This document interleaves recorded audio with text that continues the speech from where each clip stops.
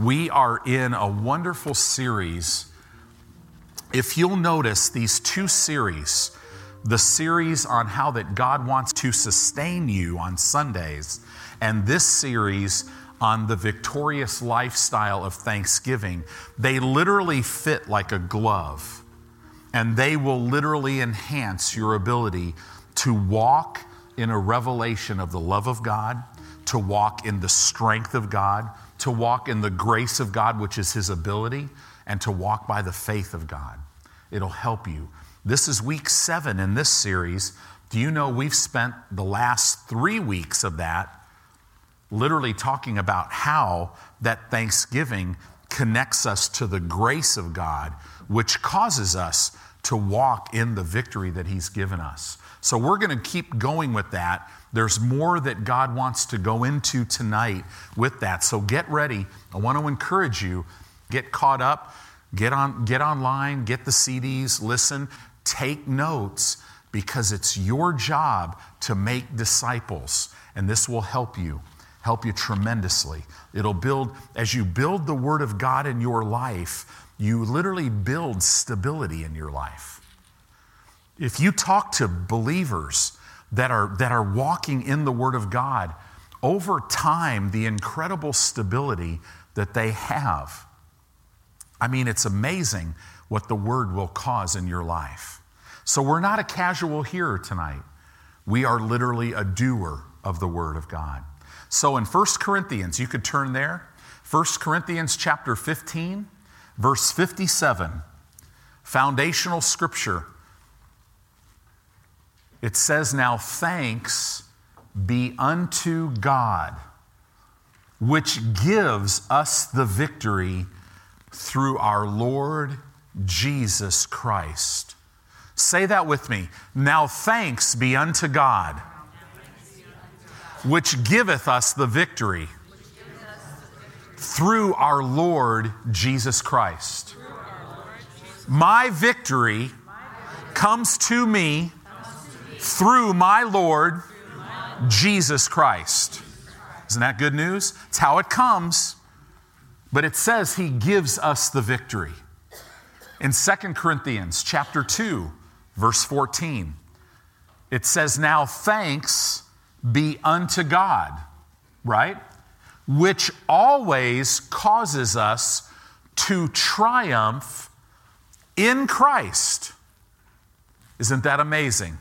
Say that with me. Now thanks be unto God, which always causes me to triumph in Christ. Now thanks be unto God, which always causes me to triumph in Christ. He always causes me to triumph. Not sometimes, always. And it's in Christ. It's in Christ. Everything is in Christ. You're in Christ. You've been created in Him. All the promises of God are in Christ, yes and amen. So don't live out of your flesh, because there's nothing there but death. It can't produce anything but death. Amen?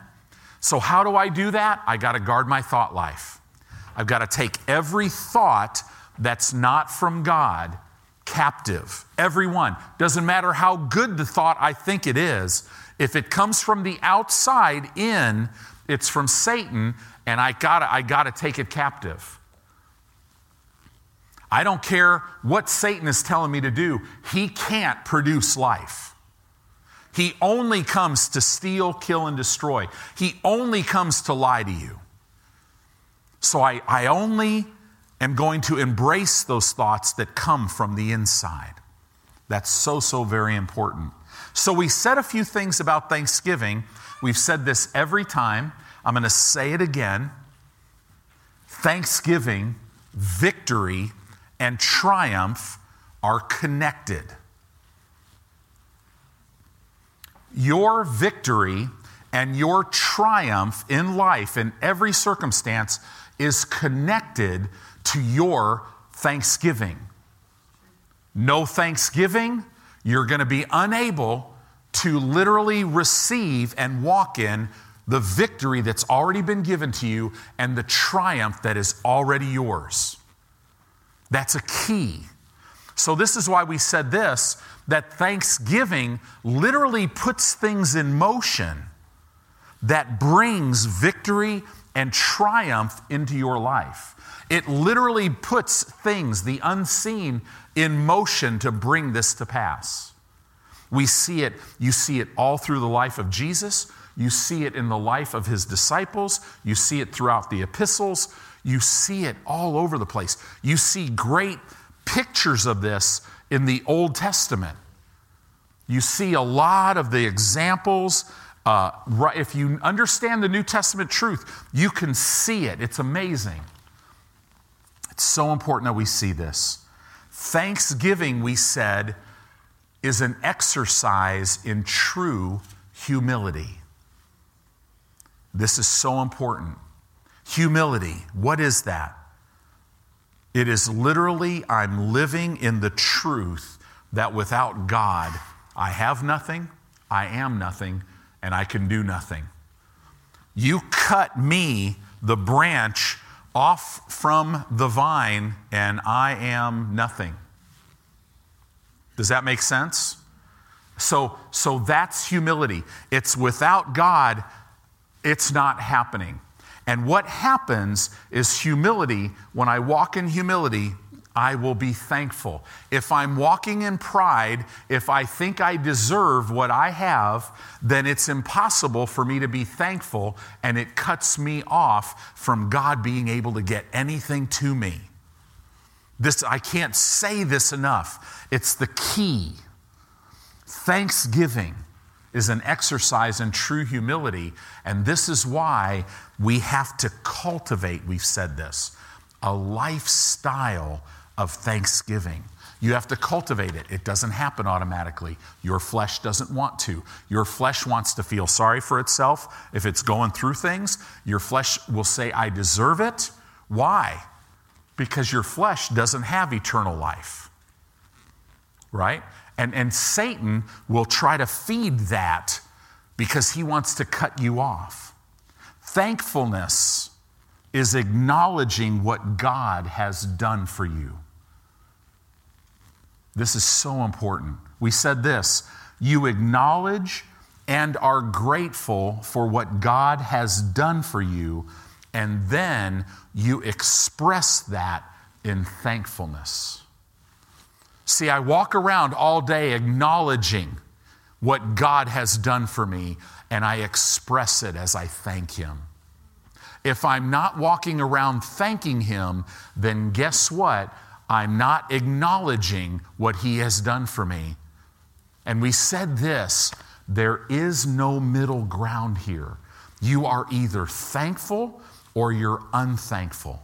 You're either connected to things that are going to bring the blessing in your life, or you are not.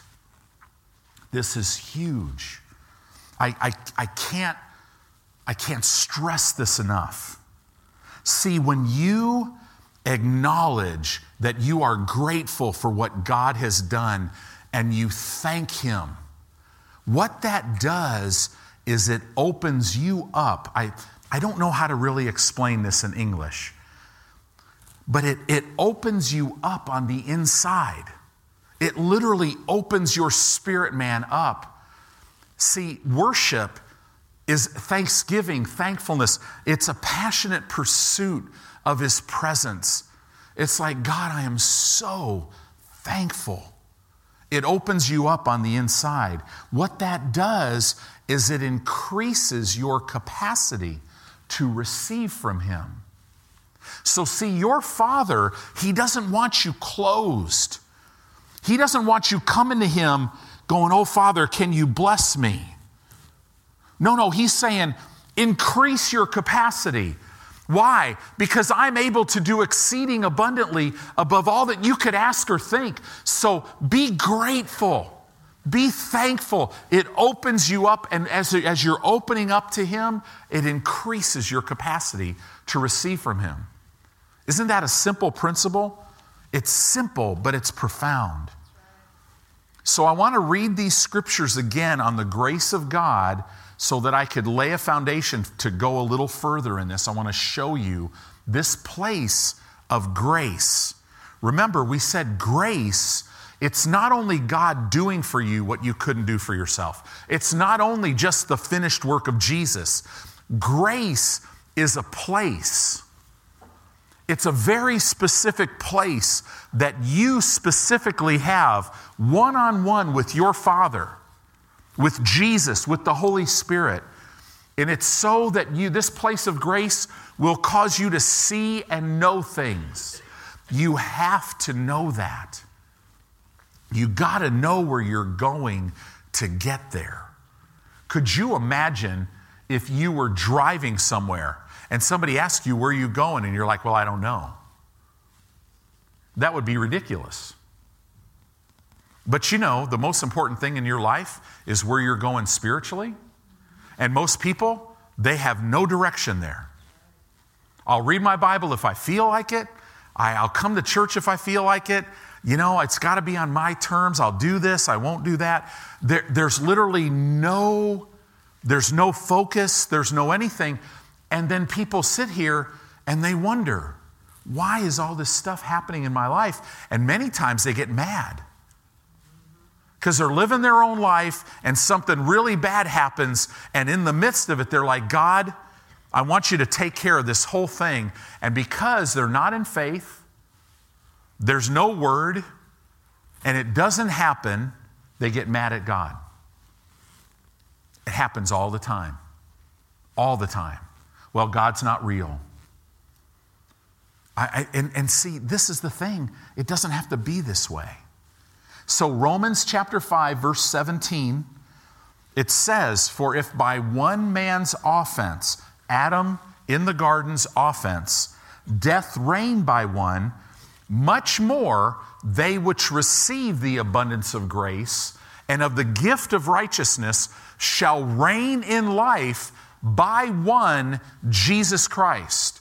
They which receive, remember that word, take hold of, continually take hold of, and walk and grow in the abundance of grace and of the gift of righteousness that will cause them. Two conditions to reign in life. Notice, it's not how much money you make. It's not your education. It's not your ability. It's if you could lay hold of these two things, the Bible says you will reign in life. You will reign in the eternal life of God. But you got to continue in these things. And you'll reign in them as you take hold of them and continually grow in them. If you jump back to Romans chapter 5 in verse 1, it says, therefore, being justified, which means being declared righteous by God, by faith, we have peace with God. How? Through our Lord Jesus Christ, by whom, this is what I want you to see, by whom? By Christ. Also, we have access, look at this, access by faith into this grace which causes us to stand and rejoice in hope of the glory of God. Amen. Notice you're rejoicing in hope of the glory. You have to. Why? Because thanksgiving connects you to your victory. You see this all the time. This is a spiritual principle. This is a spiritual law. You live a life of thanksgiving, I'm telling you, you decide tonight to cultivate a lifestyle of thanksgiving. You look at everything and you be thankful, not for everything, but in everything. And you're coming out. You'll come out of everything. You'll end up at the end of this year in a different place. It won't even look the same. End of next year, it'll be way different. In a very short period of time, everything will change in your life. The reason why, it can't not happen. So the Word of God says in 2 Peter 1:2, 2 Peter chapter 1, verse 2, it says, grace and peace is multiplied unto you. How? Through the knowledge of God and of Jesus our Lord. What is eternal life according to John 17:3? Knowing the one true God and Jesus whom he sent. Grace and peace it literally is multiplied to you through the knowledge of God. Well, how do you gain that? It's through his word. It's always through his word. This is how you're going to gain knowledge of God. Not by just reading, not by just listening, by hearing and meditating in the word of God, because the Holy Spirit has to open the word in your heart. This is why whoever seeks with all their heart will find. Whoever knocks, it will be opened. Right? He is a rewarder of them that diligently seek him. This is so important. So if you want to hunger after God, you got to feed on him. Right? 2 Peter chapter 3, verse 18 says, but grow in grace. So we're to grow. That's exactly Romans 5:17. You'll reign in life if you receive, you take hold of, and you grow and continue in the abundance of grace. Now the Word of God's saying, but grow in grace and in the knowledge of our Lord and Savior, Jesus Christ. To him be glory both now and forever. Amen. So now, if you look at Paul's teaching on the grace of God, I'm going to give you this isn't a series on grace, even though we're talking so much about it. You've got to understand this. Paul uses three things in his epistles to contrast the grace of God. Three things. And there's a reason why the Spirit of God has him do that. Boy, tonight you're going to be really glad you learned these three things, because these are the three enemies of thanksgiving, of thankfulness. They're the three enemies of faith. It's amazing.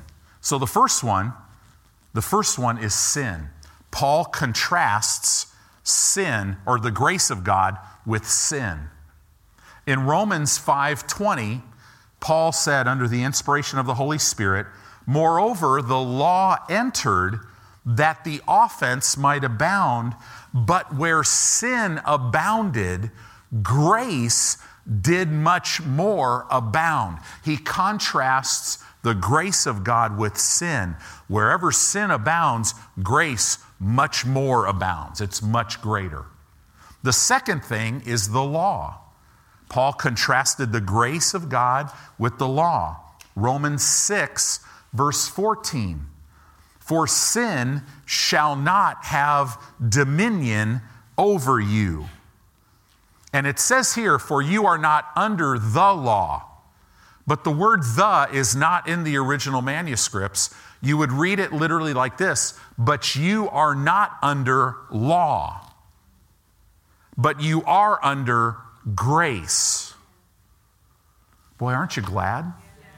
Wow, I'm so glad I'm not under the law, because if I'm under law and I mess up one time, I would have been history way years ago.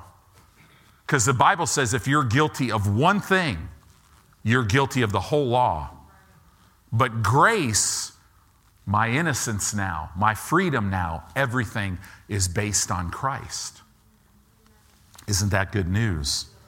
So, number one, he contrasts grace with sin. Number two, grace with the law. Number three, Paul contrasts the grace of God with works. Romans chapter 11, verses 5 and 6. Even so then, at this present time also, there is a remnant according to the election of grace. This word election in the King James Version, in the Greek, it would be according to the salvation of grace. Now look at this. And if we were saved by grace, then it is no more of works. Otherwise, grace is no more grace. In other words, if you're working, it's impossible for the grace of God to affect you. Right? Because grace has absolutely nothing to do with works.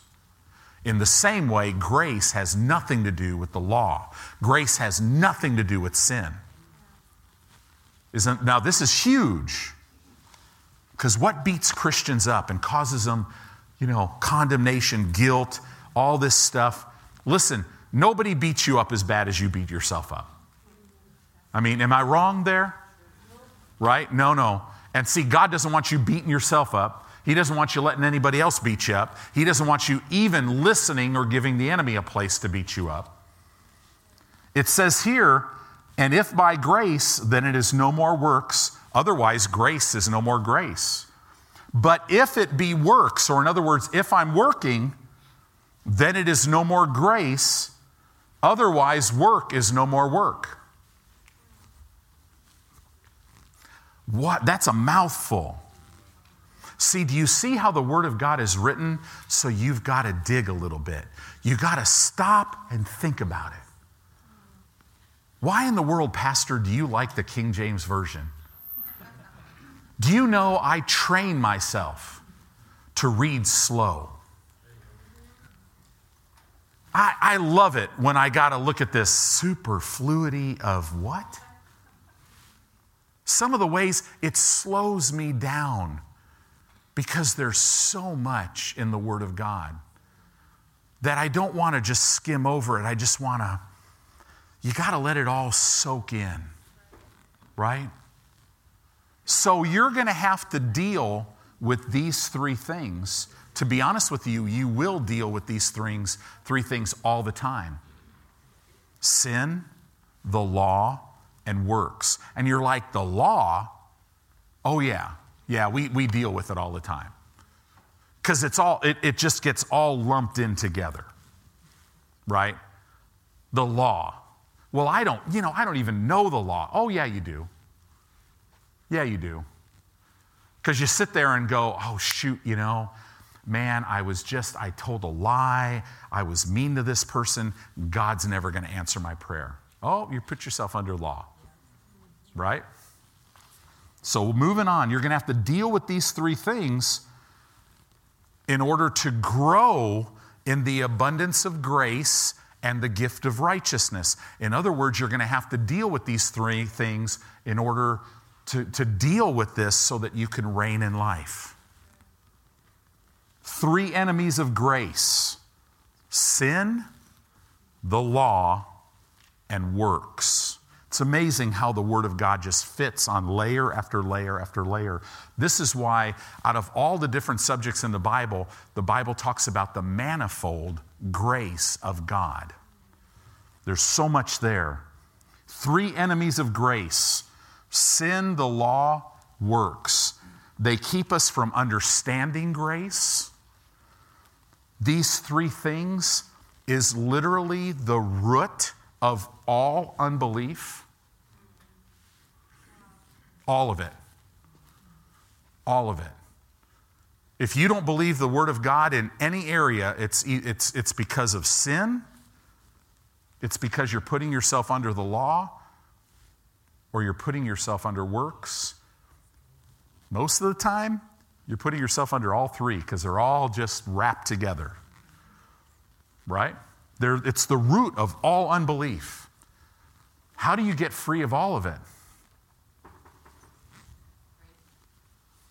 The lifestyle of thanksgiving. Because the three greatest enemies of thanksgiving? I bet you could never guess what they are. The three greatest enemies of thanksgiving: sin, the law, and works. Man, you just put yourself in the top 0.1% of all seminary graduates, because they're never taught this. Wow. So the thing is, if you really want to grow in this, you just got to let the Lord go. Take that to the Lord and go, okay, expound on that. So Acts 20:32 is where we ended last week. Acts 20:32. And now, brethren, I commend you to God and the word of his grace. Why? Which is able to build you up and give you an inheritance among all of them which are sanctified. The grace of God is able to build you up and give you your inheritance. Wow. This is why in 2 Timothy chapter 2 in verse 1, Paul said to Timothy by the inspiration of the Holy Ghost, he says, "Now thou therefore, my son, be strong." Where? In the grace that is where? Where is the grace? In Christ Jesus. So the grace, this place of grace, this position with God, not just the condition, but the very position, the place of grace is in Christ. So now I want you to go in your Bibles to Exodus 33. And I want to show you an Old Testament type and example of this. We're going to talk about Moses, and you're going to see an example, and you're going to see this principle in the Old Testament. All Scripture is profitable. Exodus 33, we're going to start in verse 12. Now, Moses is a type of a New Testament believer. Okay? We've said this many times, but if you look in his life, he was the friend of God. God talked to him face to face. But man, we have much more than Moses because we have the Spirit of God in us. But he is an Old Testament type. So now let's look at this. Moses, verse 12, said unto the Lord, "See," now look at the way he's talking to God. "See, you say unto me, bring up this people, and you've not let me know who you will send with me." Do you see Moses' humanity? Have you ever been like that? God, I've read in your word that you're with me here, and this is what you want me to do, but what natural things are you going to give me? We're always looking for some natural thing or some person to help us. And that's what Moses was talking about here. "You've not let me know who you will send with me, yet you've said, I know you by name, and you've also found grace in my sight." He's like, "God, what's up? You said you know me by name, like you and I are close. You said I found grace in your sight, but you've not let me know who you're going to send with me to take all these people up. How in the world is this going to happen?" In other words, Moses is saying to God, you've told me now what you want me to do, but you have not told me yet who you're sending with me to do it. Isn't that amazing that was the natural tendency? Now, Moses was wanting some natural thing, but there is a spiritual principle. God never calls you to do anything by yourself or for yourself. If you're doing something by yourself, it'll keep you away from the things of God. Right? It just will. Verse 13, "Now therefore I pray you, if I have found grace in your sight." Could you imagine? God told Moses, "You found grace in my sight." And could you imagine going to God? So Elisa, you're God, and you said, "Tony, you found grace in my sight." And I come up to you, "Well, listen, if I found grace in your sight," you'd be like, "Time out, what? I'm God. Right? I told you that you found grace in my sight. So straighten up." Right? He says, "If I have found grace in your sight, show me your way." Now in the Hebrew language, this means show me your will. That's the way it should be translated. It's the Hebrew word that's always translated will. He's like, "God, if I have found grace in your sight, show me your will." What did we say about the grace of God? It is given to you and I so that we would see and know things. You even see this back in the Old Testament. "Show me your will that I may know you." How do we know God? through his will, which is his word.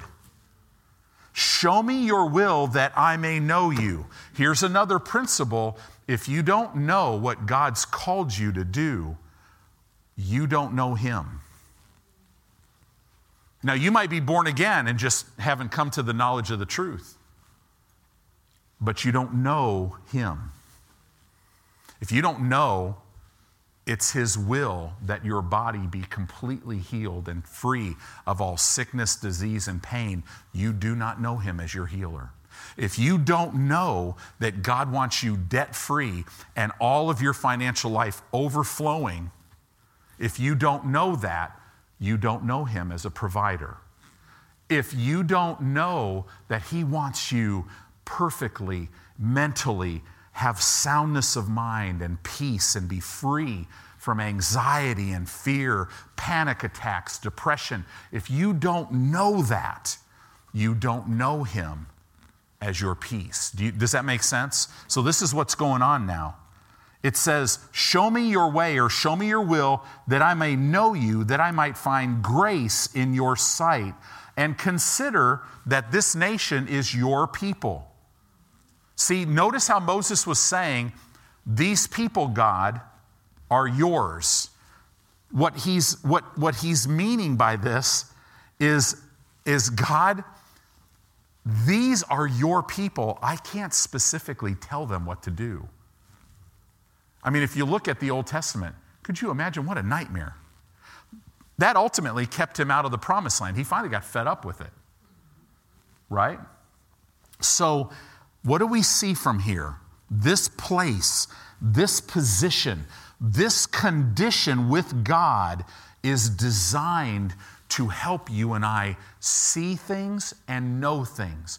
God wants you to see your life very clearly. He wants you to see your next step very clearly. He doesn't want anything to catch you off guard. Moses is saying, show me your will so I can know you and find grace. See, when you know God, how is grace multiplied?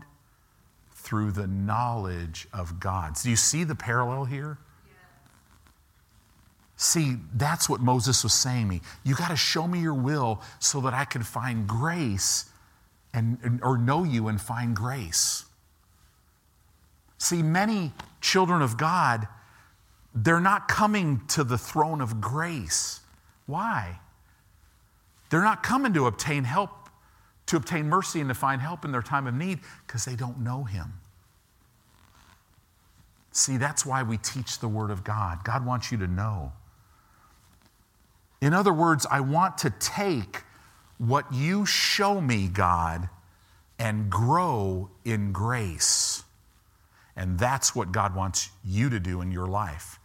He wants you to take what he shows you and grow in grace. He wants you to take revelation knowledge of this word and grow in grace, which will cause you to stand and rejoice in the glory of God.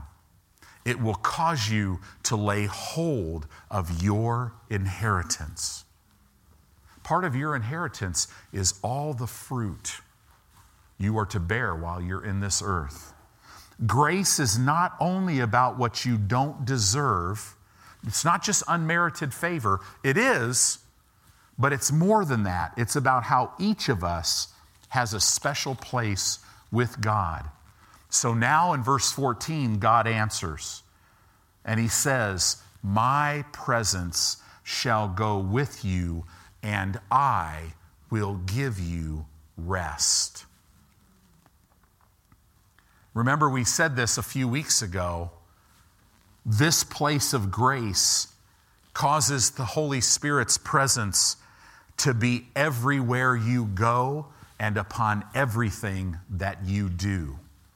You know where it says he will bless the work of your hands? That is what it's talking about.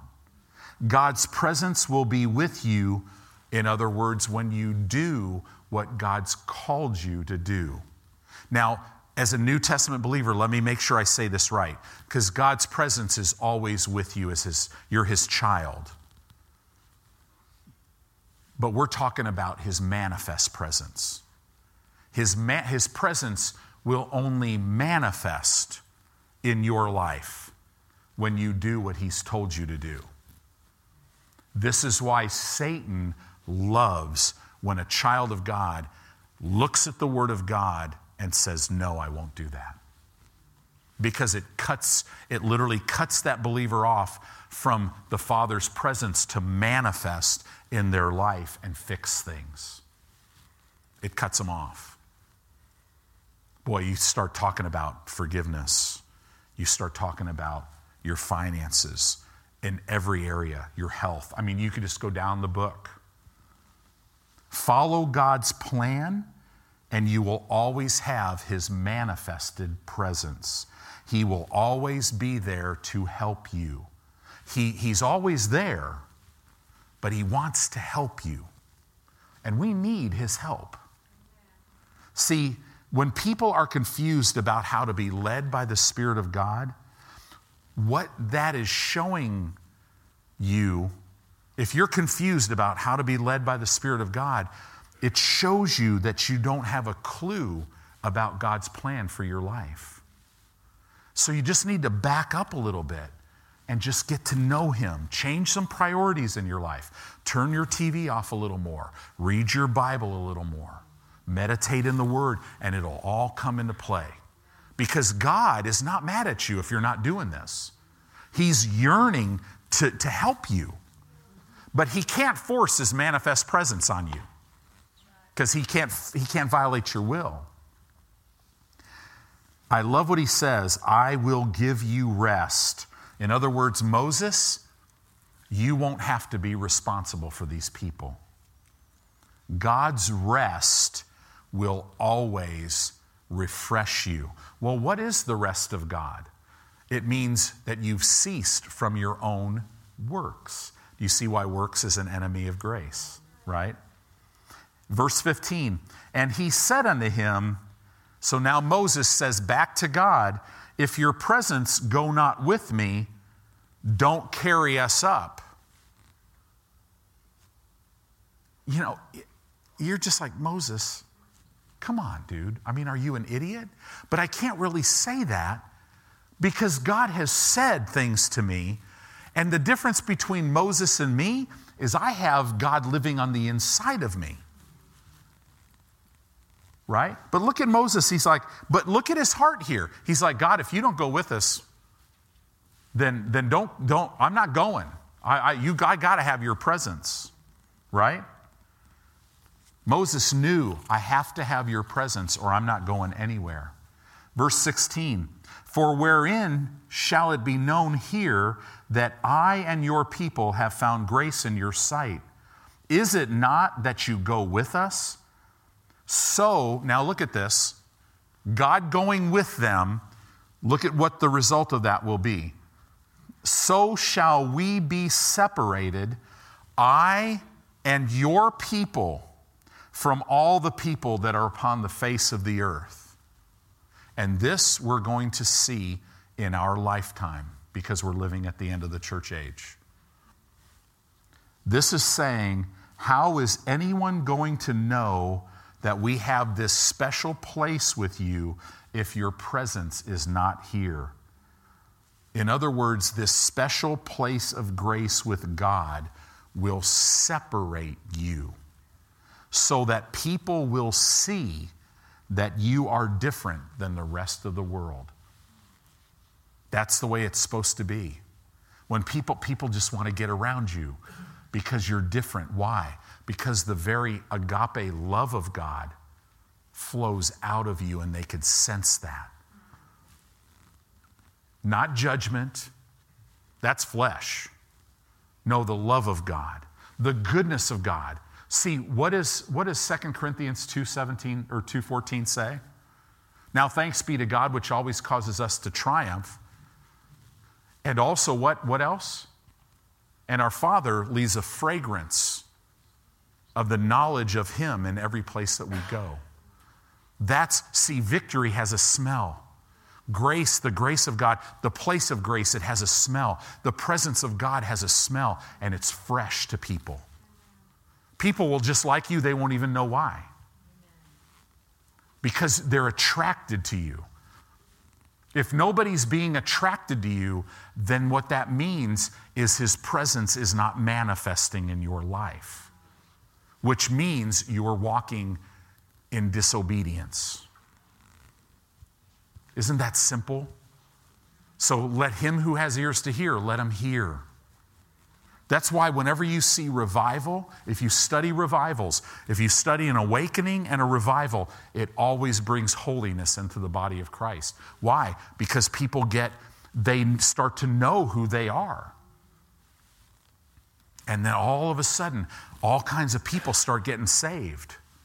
When there's no revival and people are holier than thou, they give off this attitude like the world kind of looks at you and goes, oh, you just think you're better than me. But the fragrance of God is like, oh, no. Whosoever will, let him come. Right? There's a big difference. This makes a way for you. This place of grace always makes a way.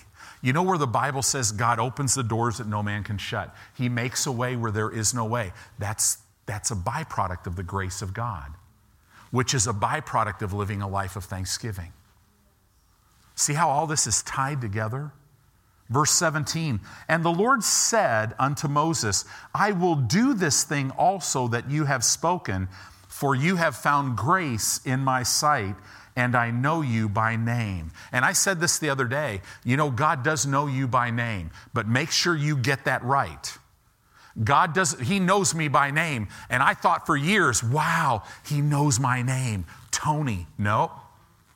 It's much deeper than that. He knows me by name, by Jesus.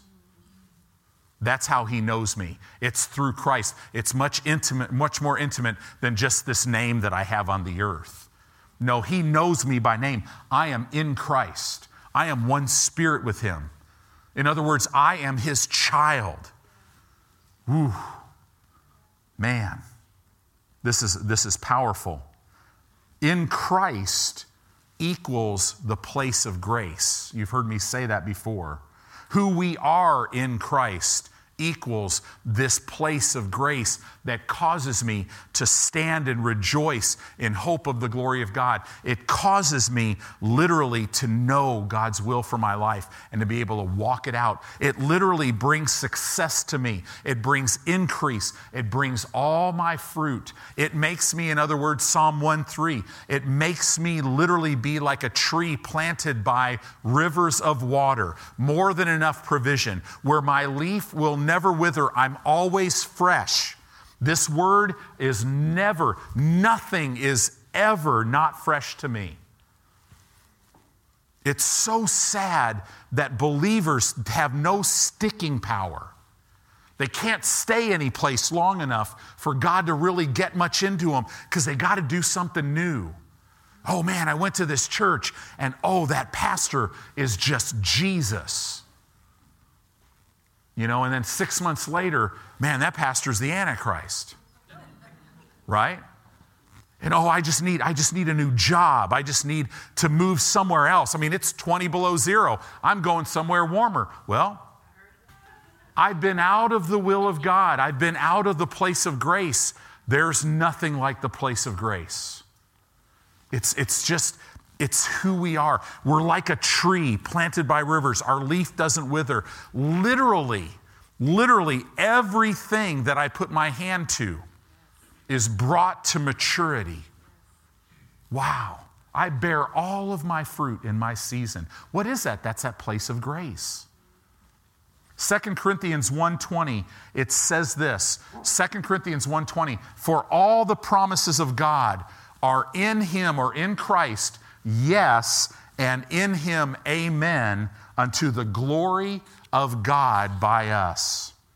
Verse 18 of Exodus 33. And he said, I beseech you. So now Moses is saying, God, I'm begging you, show me your glory.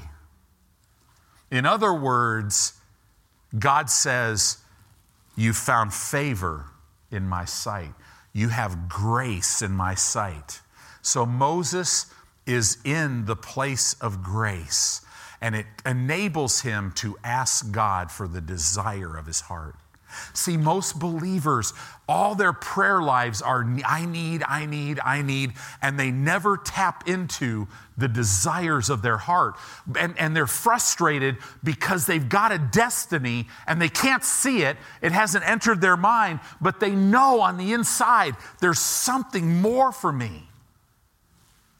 Man, it doesn't matter where you're working. When you know you have a destiny, you know your identity is not what you do for work or whatever. It changes everything. But look at this. He says, I beseech you, show me your glory. So now Moses asks for the desire of his heart. See, this is talking about seeing and knowing things you need. Why? In order to follow God's plan for your life. His plan for your life will turn you on in every way. Every way. It'll turn you on from the inside out. And look at this, God's response to him. He says, there's a place in me, Moses. There's a place in me. God would say that to you. You have a place in him tonight.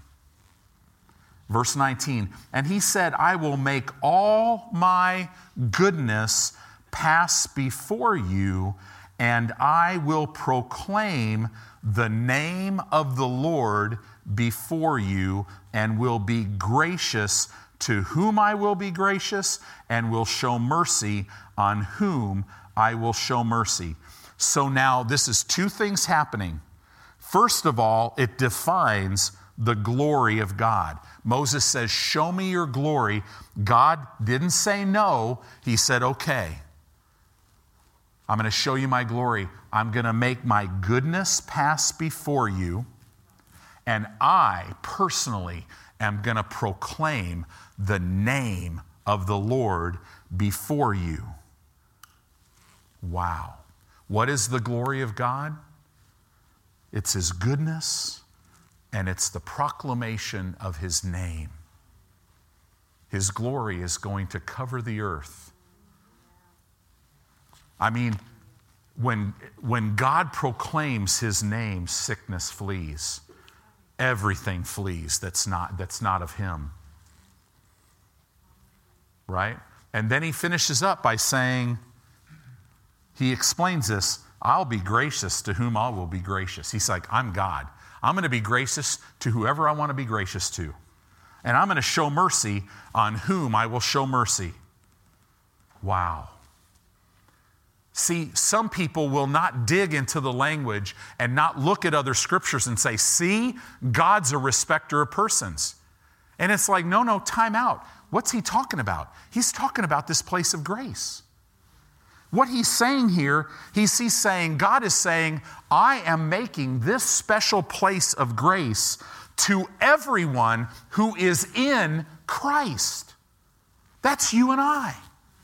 I love this. I love this. He made it available to us. So now, here we go. We're finishing up. Hang in there with me. Verse 20, and he said, you cannot see my face, for there shall no man see me and live. And the Lord said, behold, there is a place. Now this is a type. This is a type of our place in Christ. This is a picture of this. God is saying, no man can see my face and live. So the Lord said, behold, there is a place by me, and you shall stand upon a rock. This is a type of our place in Christ. We have a special place of grace in Christ. He says, you're going to stand on a rock, and it shall come to pass that while my glory passes by, in other words, while my goodness and while I pass by proclaiming the name of the Lord, I will put you in a cleft of the rock. I'm going to put you right in the rock. You know who was talking here? Jesus. I'm going to put you, he's like, this is a type of you and I. I'm going to put you in the rock and will cover you with my hand. I love the book of Revelation because it says for these pastors in the first 3 chapters, it says, listen, you pastors are in my right hand and no one can get you out of my hand. Jesus said this, my Father gives me everything and nobody can, I'll not lose anybody. Nothing can get them out of my Father's hand. Jesus is saying, I'm going to put you in this place, and when I pass by, I'm going to take my own hand. This is why I know God plays basketball, because he's got big hands, right? While I pass by, this is a type of our place in Christ, and I will take away my hand, and you shall see my back parts, but my face shall not be seen. It's a type. See, it's not a full type because guess what? We don't have to see the back parts of God. Guess what? We're one spirit with him. This is the place of grace. It causes you to see and know things. It literally strengthens you. It enables you to stand. It enables you to know your future. It enables you to literally have the manifest presence of God in your life all day and all night. Don't go to sleep tonight. I wonder if the presence of God manifested in your life tonight, if that would give you, because it says, I'll give you rest. I wonder if that's tied to I give my beloved rest. Man, I'm telling you, don't put up. See, here's the reality. A lot of people don't rest because they're not resting on the inside, and it's impossible to rest on the outside if you're not resting on the inside. So before you go to bed tonight, Father, I thank you that I have this special place of grace in you. That tonight, as I'm laying in my bed, while I fall asleep, your presence is manifesting over me. It's causing every system in my body, my physical body, to rest as you, by your Spirit, Romans 8:11, are quickening my mortal body. You're making it alive. You're healing it. You're restoring it to health. What does sleep do like nothing else? It restores your body. I wonder if sleep with the quickening of the Holy Spirit could possibly cause the healing power of God to start changing things and accelerating things, building cartilage, doing all this thing, right? Eradicating sickness and disease. Father, I thank you tonight that you give me rest, and I'm going to wake up tomorrow refreshed in you. That's why when I go to bed, I keep my eyes on him. His manifest presence is everywhere I go and upon everything that I do. Why? Because I'm strong in the grace that is in Christ. It is my place. Amen? Say that with me. It is my place. I have a special place of grace. It's a place of rest. It's a place where I know things. It's a place where I know my future. It's a place of safety. It's a place of healing. It's a place of provision.